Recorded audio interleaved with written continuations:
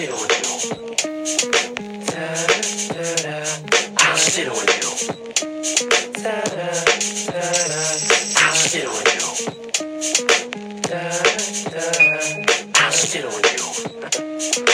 I will shit. I'll sit on you. Girl, you know I'll sit on you. Bitch or man, I'll sit on you. I will shit. I remain fatter than gluttony, taping bombs on the back of record companies. Blow them up if they ain't want me. Hey guys, you are listening to a bonus edition of the Dirty Sheets. This is going to be a free show, as promised, where I touch on the Vince McMahon situation and also look back at the Royal Rumble. Doing this a couple of days late. I have been jet lagged as fuck. Accidentally fell asleep as soon as I got off my flight. Decided then to take a weed gummy, thinking that as I'd slept during the day, that it was going to fuck up my night's sleep. So the only way to get back to sleep was to take a weed gummy. This shit knocked me out for 16 hours. So I ended up waking up at the same time as I woke up from the afternoon nap that I wasn't supposed to have. So essentially, I landed in the afternoon, fell asleep, and woke up about 6 o'clock in the evening, thought, shit, I've slept for the afternoon, decided then to stay awake for a little bit, watch some soccer games, then took the weed gummy, and then woke up again at 6 o'clock the next day. So I ended up going to sleep on this shit for 18 hours. So yeah, completely fucked up my sleep pattern, completely fucked up my body, just trying to really get back on track. And usually this isn't a problem for me, especially when you're on the East Coast. West Coast can be a problem, but it was just on that particular day, got a weird flight home so that my son could go straight back to school to minimise the number of days he took off. And in the end, it was me who ended up falling asleep in the afternoon. And it was me who tried to make sure I slept at night by taking a weed gummy. And it was me who ended up sleeping for 18 hours and is still on a really fucked up sleep pattern, which has resulted in this show happening on Thursday as opposed to Tuesday when I wanted to do it, when I wanted to look back on Raw. In fact, it was actually watching Raw to put me to sleep. Didn't think it was a good Raw. Didn't think it was a good Raw Rumble. And that's me being honest as someone that was there. Always, we tend to have a sense of bias if we've gone to something because obviously there's a financial investment there, especially if you come from the UK and you want to feel like you got your money's worth. You don't want to feel like you wasted money or wasted time. But it's hard to really be honest and say that that was one of the better Royal Rumbles. Obviously, we went in with a 4-match card. That put a lot of pressure on everything that was on the show because when you go in with a 4-match card, you're essentially saying that this is the cream of the crop, the creme de la creme. We're going to give you 2 excellent matches. We're going to give you 2 excellent, memorable Rumbles. We don't need to fill this with this match or that match because what we have is going to be so good that we are going to dedicate all the time to it. And it puts every single match under pressure. And I felt that the first 2 matches delivered on that. The Women's Royal Rumble was one of the better Women's Royal Rumbles. I think that when it was going down, when things were sort of going down and the crowd interest wasn't as high, we had a good person come out, or we had a good spot, or we had a good elimination, or we had Chelsea Greens carrying parts of the Royal Rumble. So I thought that was good. I thought it was well booked. Was concerned when Billi came out at number 3 how they were going to do that because it meant that nobody was going to really have that Diesel Kane spot in the Rumble, which is always difficult when you don't have somebody dominating the early periods and then you have sort of the winner coming out in the middle. That's always a more difficult Rumble to book when you have somebody who has to stay for the whole thing.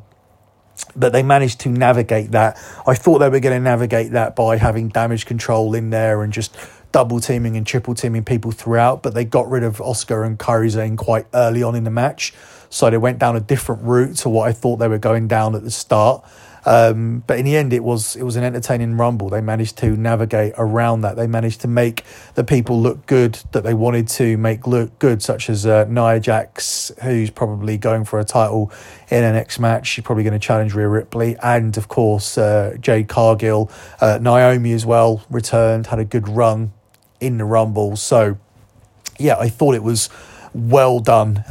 It was hard really to not notice the fact that some of the women aren't over at all, and I noticed that in both the men's and the women's Rumble, and it's something that I'm going to talk to Cav about, because I think it's not really a good sign for the future, and I'll touch on it quickly, because it is a point that I think needs to be discussed back and forth. But my takeaway from both the Rumbles is that I don't think that Triple H is this big star maker that Vince was. And obviously Vince lost some of his magic touch towards the end. There's no arguing that. And the last major star to be created by Vince McMahon was probably John Cena. And John Cena was somebody who got himself over, as Vince didn't initially see anything in him, whilst Vince himself was largely guilty for a lot of the stuff that didn't work when he wanted to create Roman Reigns as his next big babyface star. Ultimately, Roman Reigns ended up getting over as big as he's ever got as a heel when he turned heel and went in a different direction after all Vince's attempts failed. I mean, he even came back from leukemia and he still wasn't the number one babyface in the company, which is probably the most babyface thing that you can do. So I don't think Vince is flawless, but I do think he has more star-creating credibility than Triple H, who is pretty much just booking wrestlers as wrestlers and hasn't really had a huge success story as of yet since he's been involved with the creative process, which in his defense only started in August 2022. But at this moment in time, I would still say that I would have more confidence in Vince finding the next big star that's going to carry the company. When you just look at the way that Vince kind of conducts himself, and I'm obviously going to get to Vince later on and talk about how he has conducted himself, shall we say, over the past few years and maybe even throughout his entire tenure. We just don't know what's going to come out at this juncture. But when you look back at the Beyond the Mat documentary, I don't know if you guys have seen it, and we look at Vince in his office and the way that he pitches what is essentially a mid-card, even a lower mid-card character like Darren Draws. And he does the whole puke thing and he acts it out himself and he really puts himself inside the character. And it's a passion towards character development that I don't think Paul Levesque, Triple H, has. I don't think that he is a character-driven person, and I don't think that that we currently have the creative people around him who are going to develop these characters. Now, let's give him his due. Since Triple H has been involved in creative, we have had more long-term storytelling that has led to higher highs, some great payoffs, some big moments, particularly when you're looking at the bloodline, the turn of Sami Zayn, the turn of Jey Uso, Kevin Owens saving Sami Zayn from the bloodline. We then had them winning the tag titles. We've then had the elevation of Rhea Ripley and the crowning of Rhea Ripley at last year's WrestleMania. So we have had some high spots, but we also had a lot of characters that were Triple H projects that have fallen short. When you're looking at Johnny Gargano, Tommaso Ciampa, Karrion Kross, a lot of the women are not over, which was noticeable in the Rumble, and a lot of the men weren't over, which is noticeable in the Rumble, which is worrying, because the reason I'm talking about that next big star is because when you look at the Shield, who were instantly groomed for success, they were supposed to carry the baton and they were supposed to carry us into the next era of WWE, and arguably they have done. But we still had John Cena, CM Punk, Daniel Bryan, Undertaker, Triple H, and we were at the end of Shawn Michaels' career at that point. So we still had stars that we were familiar with. So whilst we lost some Attitude Era stars, then the Attitude Era stars that remained carried us into the Ruthless Aggression era and introduced us to John Cena, Batista, and Randy Orton. And then whilst Undertaker, Randy Orton, John Cena, and on and off Batista remained with the WWE, and then also we had the rise of CM Punk and Daniel Bryan, we were then introduced to the Shield. So we had visibility on the Shield because we still had stars there to draw us in. Now, I understand if you're listening to a wrestling podcast and you're very much a part of the core audience, then it doesn't matter if you have Cena, Michaels, Undertaker, Triple H, Bryan, CM Punk. It doesn't matter who you have, because WWE is WWE, and you will watch Raw and you will watch SmackDown, and you've always watched it and you'll watch it until you die, because you are part of the hardcore core audience and it doesn't matter. But what about those 500,000 to 1 million people that determine whether a rating is successful or not successful? Because we know that Raw is going to do a minimum each and every week of 1.2 million people. Let's say that's the floor for Raw. We know that's the core audience. The difference between Raw being successful and hitting 2 million people, or Raw being unsuccessful and going under 1.5 million people, is how many of those 500,000 to 1 million people that they can get. Same for SmackDown. Even more relevant for AEW, because they have a core audience of around about 500,000 people, and their success is massively determined by those additional 500,000 people, and they rarely get it because they rarely have anything that those 500,000 people are interested in, because Tony Khan doesn't know how to book for the masses. WWE do know to a large extent how to book through for the masses in terms of setting up those big highlight moments, which has kind of been the signature of Triple H's time. But we didn't have those highlight moments at this Royal Rumble. Unlike last year's Royal Rumble, where we had the turning of Sammy, we didn't really have that big moment other than the two winners winning the Royal Rumble. We had Roman retaining, we had Logan Paul winning via DQ, but we don't have any kind of lasting moment coming out of this Rumble. We also didn't have any real interesting spots in the men's Royal Rumble because it was filled with a lot of guys who simply haven't got over. And the biggest concern to me is that are we going to have a casual audience that sticks around for them to get over? Because whereas before, the branch to the Shield, as I mentioned, was Cena, Undertaker, CM Punk, what is the Shield... what is the branch to watching the next crop of superstars? Because once we lose Becky Lynch, Roman Reigns, Brock Lesnar, John Cena, and to a lesser extent Seth Rollins, because I don't consider Seth Rollins to be the same level of star as the likes of Cena, Roman Reigns, and Brock Lesnar. So I don't think that he's any kind of hook for the casual audience, but let's say that he is, and let's say that he goes with his wife. Then we are left with Cody Rhodes. And Cody Rhodes looks like he's going to be the man who dethrones Roman Reigns. Now, is Cody Rhodes somebody who's going to draw in a casual audience where you're going to turn around and say, I must watch Cody Rhodes.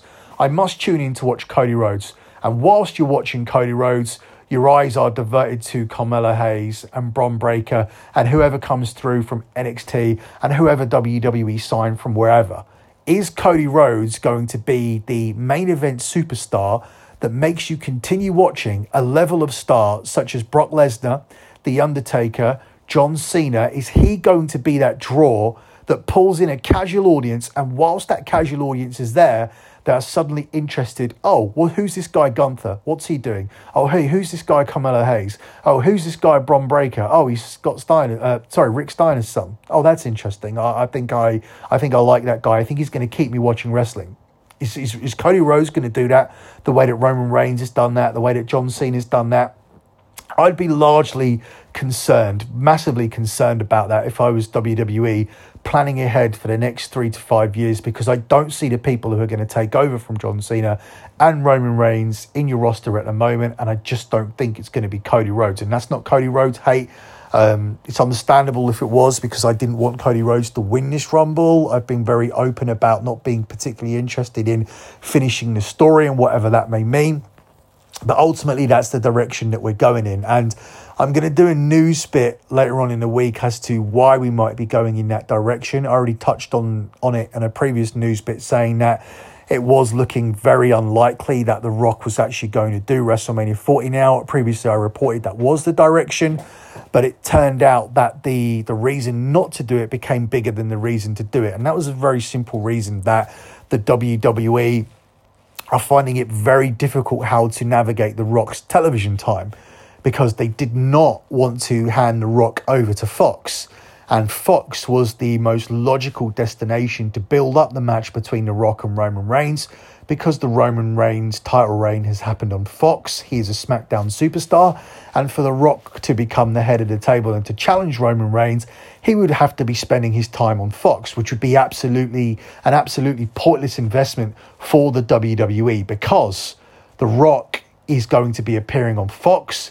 The WWE have no relationship with Fox. They're staying on with the USA Network because SmackDown is moving to USA and Raw is moving over to Netflix. But The Rock would have no visibility on Netflix building up this Roman Reigns match, and he would have no visibility on a remaining partner like the USA Network, because you could not build a match up on Raw. And that was a huge problem to the WWE. Do they solely build a match up on Raw and find a way for Roman Reigns to start appearing on Raw? If you do that, not only is that going to upset Fox and make you look unprofessional, it's also going to upset a number of your sponsors who already buy sponsorship over on Fox as part of the WWE.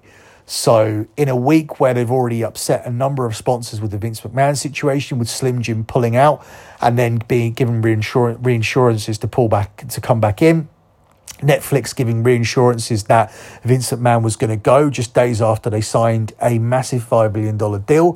WWE are not in a position now where they're going to upset more sponsors, and the sponsors on Fox would be upset by the fact that they should be getting The Rock, which makes logical sense, but suddenly they're not getting The Rock because they found a reason to prioritize the USA Network, when it doesn't really make sense when Roman Reigns is a SmackDown drafted superstar and Roman Reigns' title defense at WrestleMania should be built up logically on Fox, a partner that WWE logically have no reason to appease.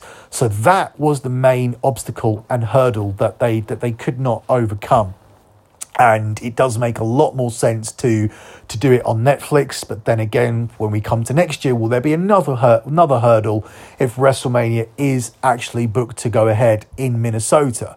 Because is Minnesota a big enough state for you to give The Rock to Minnesota? Is there enough commercial opportunities there as opposed to being in Philadelphia, which is obviously very close to New York? It's a huge market for The Rock to be appearing in. Last year we were in Los Angeles. That was another huge market for The Rock to be appearing in. And suddenly you move across to Minnesota and things don't look as appealing if that's going to be the destination for WrestleMania 41. So it's all very interesting as to whether we are ever going to see this match. But at the moment, it looks like very much that we're going to see the story being finished instead, with Cody Rhodes taking on Roman Reigns in the main event of Night 2 of WrestleMania, off the back of winning what I felt was like a disappointing Royal Rumble. The disappointment continued on Monday night when CM Punk announced that he was injured, which means we've now lost the main event of Night 1, which could potentially mean that we lose a lot of people who are planning to go to WrestleMania. I've seen the narrative out there a lot. People bought tickets thinking that they were going to see CM Punk on one night and The Rock on the other. And now you've lost the two biggest draws to WrestleMania, which again highlights my point. Are the WWE going to be in trouble in 3 to 5 years when they don't have these hooks anymore? Because The Rock and CM Punk and Roman Reigns and John Cena and Brock Lesnar aren't going to be doing matches for you in 5 years. You are going to need these new guys to draw. And you're going to need the new guys to draw at a level where they make you put visibility on the even newer guys. And is Cody Rhodes a big enough star to make you watch him and stay tuned long enough to put your eyes on the new stars? Netflix obviously thinks so, but Netflix also have a way out of their contract after 5 years. If things are going well, they can extend for a further 10. If things are going badly, they can pull out in 5. So it'd be very interesting to see what happens there. In my opinion, whilst that Netflix deal is going on, I believe that it's possible that you may see The Rock not only wrestling at WrestleMania 41, but 42, 43 and 44 as well, in order to stabilise that Netflix deal and to ensure that there is a 10-year extension added to it. And don't forget, during this time, there's also going to be a re-extension or a renegotiation of the Saudi deal as well. Is The Rock going to be a key part of that as well? Is The Rock going to actually go and wrestle in Saudi Arabia? So we're going to move on from the business side of things, move on from the WrestleMania, move on from the Royal Rumble, because I don't want to run out of conversation. I do want to save something for me and Cav to talk about, get his thoughts on the Royal Rumble. And we're going to do a Friday version of the Dirty Sheets tomorrow. But instead, we're going to change things up. We're going to go over on YouTube. Our YouTube channel's pretty dead because we don't really put any content out on there. The idea was for us to do 15 to 20 minutes every single week on YouTube, answer some questions, promote what we're going to talk about behind the Dirty Sheets paywall, whether it be edition of the Dirty Sheets or whether it be an edition of the Wrestling Informer, but we've not really got around to that. So we want to get back onto the YouTube thing, but before we release our little free clips every single week, we're going to release an entirely free show. On this show, we're going to talk about the Royal Rumble situation, and we're going to talk collectively about the Vince McMahon situation, which I'm going to talk about individually right now because I've been teasing it for a few days. And I've really been doing that because I wanted to collect my thoughts, because everybody else, or at least these wrestling podcasts, these kind of very stern and very woke wrestling podcasts, these politically correct podcasts, have all kind of been talking about how despicable Vince is. And I even heard Eric Bischoff burying Vince on his podcast, calling him evil, saying he's a very evil axe. I'm not sure that they are. And I haven't been able to really come to any conclusion that says that Vince McMahon is evil and that this was despicable beyond belief. And yeah, it's not nice. It's not normal. I'm not normalizing anything here that's been done, but to say that it's evil and despicable, I myself haven't arrived at that conclusion. So let me kind of tell you where I'm at myself, and then I'll sort of go back and forth with Cav tomorrow. So for me, the general reaction to this among the people that I've spoken to has been a comedic one. And that's not to say that I only know massively horrible and evil people, because obviously that's going to be the perception. Oh, of course, everybody you know found it funny because you're a prick and your friends are pricks. Yeah, that's what people are going to turn around and say. Or maybe my friends aren't the woke mob that's suddenly taken over wrestling and makes up for the current crop of pussified wrestling fans that make up the core of wrestling fans and make up that core of the wrestling community that cry about everything on the internet and want to cancel everybody, even though this man has not been proven to be guilty. Now, don't get me wrong, I think he's fucking guilty, because it sounds like exactly the type of things that I would associate with Vince McMahon throughout the years of watching wrestling. Like, I look at this story and think, what the fuck do you expect? Which is probably what the people that I talked to expected as well, which is probably why there's a comedic element to this entire thing. It's not shocking. It's not a big surprise. It is Vince McMahon. It's not too far removed from the Vince McMahon TV character that we saw. I mean, you can literally find a skit with him and Hulk Hogan dressed as Captain America where he's calling Vince McMahon a pervert. And since then, that particular segment has gone massively viral, and it's not surprising. And anybody that knows wrestling or has watched it for the last 20, 30 years, and anybody that knows Vince McMahon, you should probably not be massively surprised by this. And you shouldn't be surprised either if you have any knowledge about rich and wealthy men. Because when you are rich and wealthy or famous, and you can get women continuously, there does become a time where there is an element of boredom that sets in. Now, if you're guys that are just sitting there who are struggling just to get with one woman and have probably only slept with 2 or 3 women your whole life, or maybe you're virgins, you're probably not going to know what the fuck I'm talking about. But trust me, when men can have whatever they want when it comes to women, there will be an element of boredom that sets in. Now, I myself have experienced this at some kind of level. I did go on to Big Brother, when I did Big Brother at the time, it was the number one TV show in my country. And what also aided me in terms of, if this is what I wanted to do, it wasn't difficult for me to do in terms of behaving in this way, because the demographic for Big Brother was largely women from 18 to 35 years old.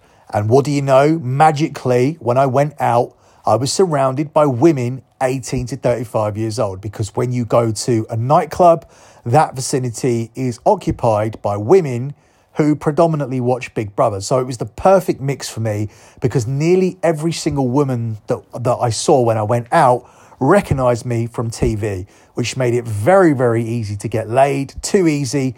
And suddenly you saw the situation, you saw extremes kind of creeping into the situation, because it wasn't enough just to take one girl home. It became taking two girls home. It became sleeping with a girl in the afternoon from the social media.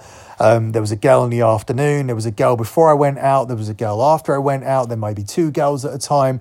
There may be more extreme sex acts, because obviously you wanted to heighten things, because, as I said, sleeping with just one girl at the end of the night became boring, and you just became more and more and more and more. Now, I never crossed the line of actually shitting on someone or degrading somebody to the point where Vince McMahon did. But as I said, this was my level. And Vince McMahon has been doing this for years and years and years and years.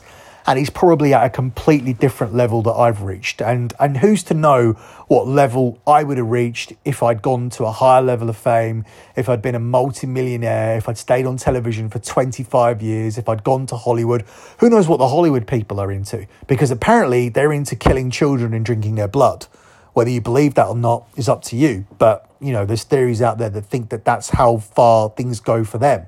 So obviously there are extreme levels depending on your fame and your access to people. Now, obviously Vince McMahon has had a lot of access to women.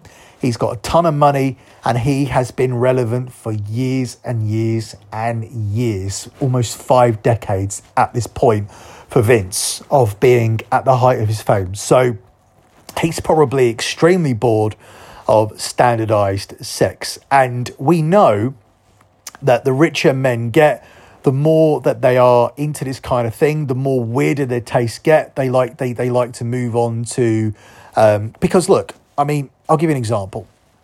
It's never the poor men who want to be dominated. It's never the poor men who want to get their balls crushed, who are into whips and chains and bondage, because historically that isn't the case. It's always the rich men that have these strange, weird fetishes where they want to go that far, and they want to be dressed up in bondage gear, and they want to be dominated, and they want to be fucked themselves with a woman wearing a strap on. That's never ever poor men who are into normal sex and are looking to go to nightclubs and have sex with women at the end of the night and just go home with a girl. That's never those men. It's always men who have taken things to the next extreme, because their money or their privilege or their fame have opened doors for them where standardized sex is not enough. So for me, knowing the level of fame that Vince has had, and combined with the money that he's had, there's no way that this guy was ever going to be into standard sex. He was always going to be into weird shit. In addition to that, Vince McMahon isn't somebody who's going to bow down to wokeness. Now, over the past 5 to 10 years, we have all been suffocated by this woke bubble, by the fact that we have to play by these rules. We have to have affirmative hires. We have to hire black people. We have to hire women. We have to bow down to Black History Month or Latino History Month or wave these rainbow flags and all this kind of bullshit. We've all been suffocated by this shit. And he's involved in a corporate environment where his shareholders and whatnot are expecting him to bow down to wokeness. And if you know the personality of Vince McMahon, and you know the type of person that he's been, and you look at the product that WWE have put out and have gone against authority for years and years and years, until obviously it didn't make dollars and cents, you'll know that it would have been killing Vince McMahon to have to do this to his company. You knew that it killed him to go woke. Obviously, the money was great, but internally, you know Vince McMahon was probably hurting, especially when you're seeing these people criticizing his product and saying, oh, this is boring and this is shit and this isn't as good as it used to be and this isn't as good as the Attitude Era, whilst he's handcuffed and having to deliver this product and having to answer to his corporate sponsors in order to fulfill his fiduciary responsibility. Like, you know, that's probably killing him. Yet behind the scenes, this is still a man who fucks his secretary, because he's probably been fucking his secretary for his entire life. And that's probably what he's been doing. If it's not his secretary, he's probably been fucking his employees or whoever. You know that behind the scenes, Vince McMahon doesn't have to be the Vince McMahon that has to answer to his shareholders. So in the face of wokeness, where we're told that we have to hire these people or push these people, and without this, I don't think we would ever see Big E and Kofi Kingston as WWE champions, because quite frankly, they were both fucking embarrassing. And I'll throw Jinder Mahal under that category as well, just so we can have somebody brown there for me to criticize, so it doesn't seem like it's racist. Or, you know, because we're always very, very openly chucking around the racist tags and the homophobic tags. And I've always said, listen, I'll take that on the chin all day. I'll be transphobic, I'll be homophobic, I'll be racist by 2024 standards.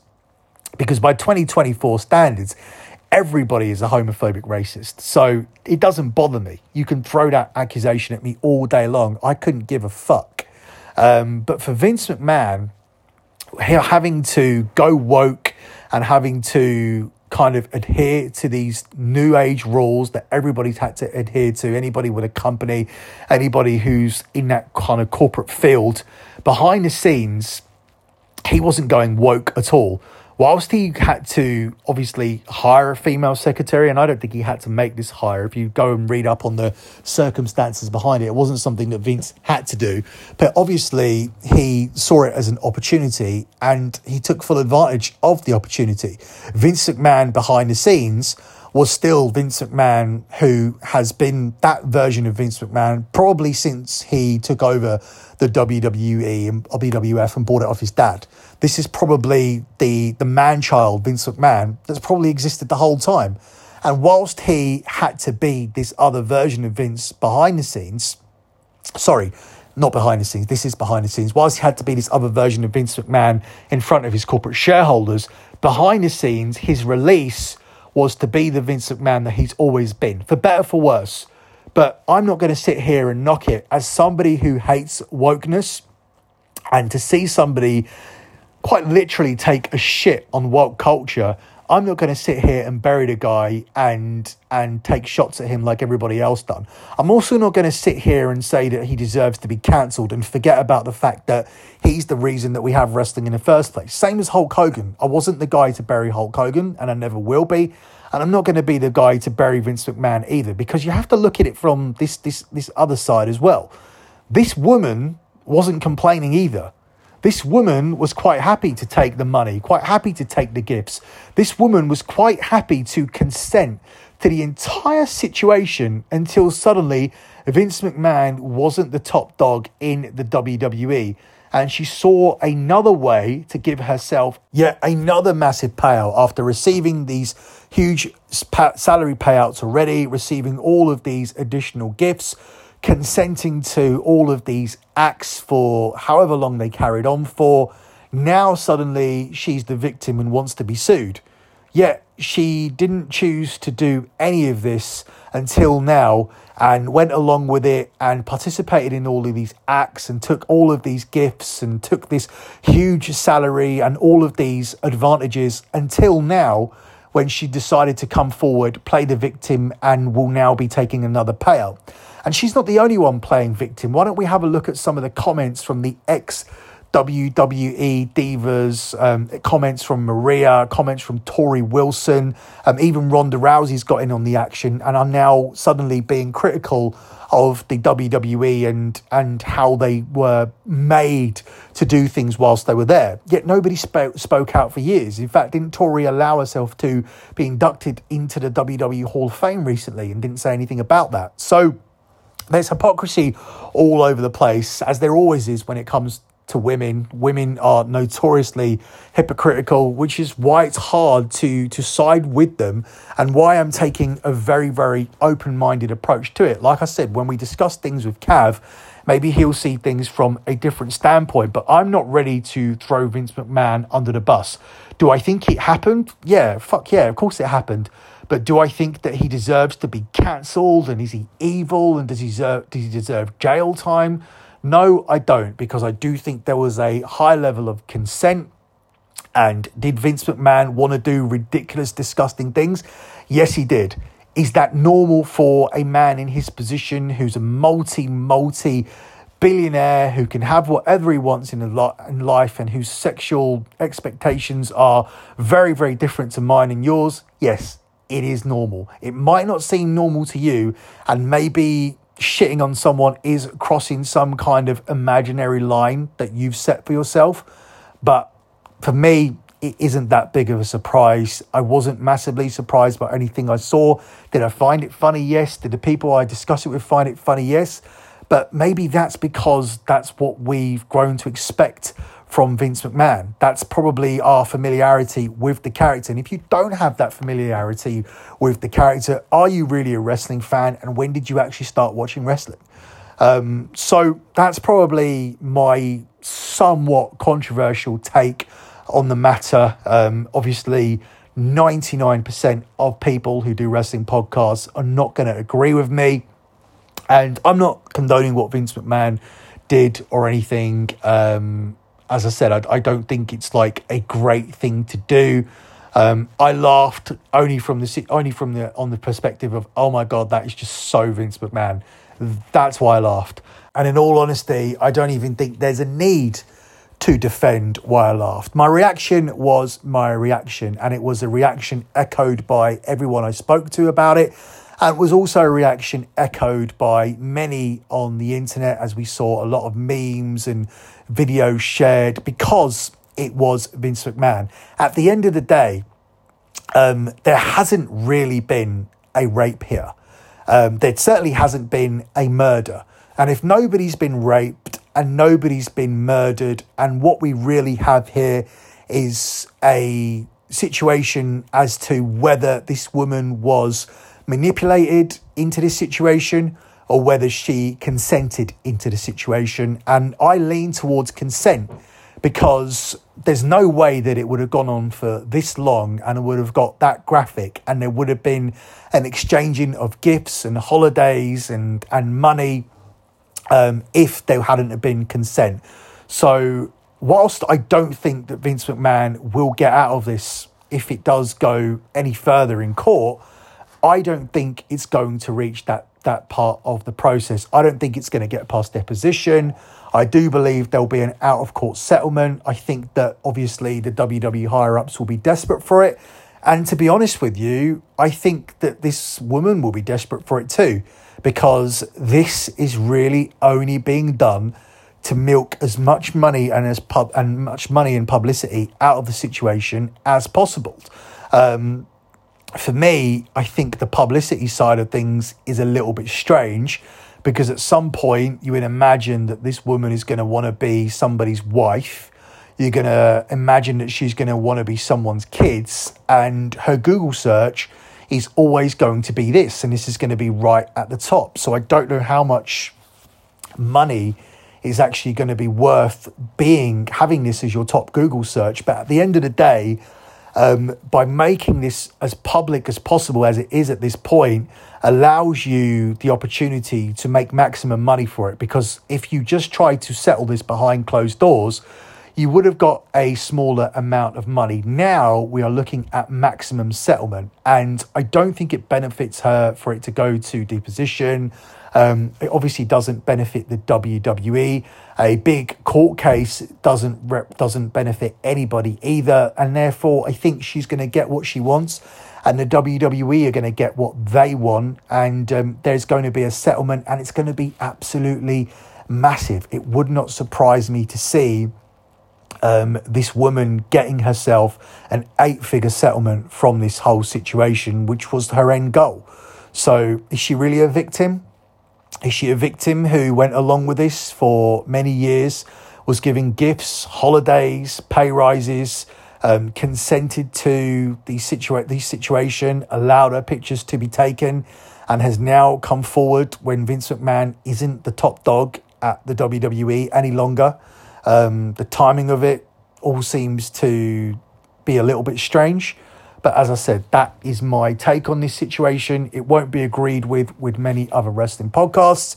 But when do we ever agree with the other wrestling podcasts? So that's it for me and this free edition of The Dirty Sheets. I'll be on YouTube tomorrow with Cav, and we'll be talking about all of the same topics. We'll obviously go more in depth. We'll talk about the Royal Rumble in depth. We'll talk about the future of WrestleMania in depth, obviously, with the card now losing The Rock and losing CM Punk, two of the main draws for many people who've bought tickets. Does WrestleMania still appeal to you? Who is going to replace CM Punk in the main event on night one? Because we know it's not going to be Rollins and Cody, even though that was teased this week on Raw. So who is going to replace CM Punk as the opponent for Seth Rollins? And can Seth Rollins still main event night one against anybody else other than CM Punk? Or does he lose that spot to his own wife as she looks set to take on Rhea Ripley? And we'll also talk about this Vince McMahon situation as well. Until then, thanks for listening.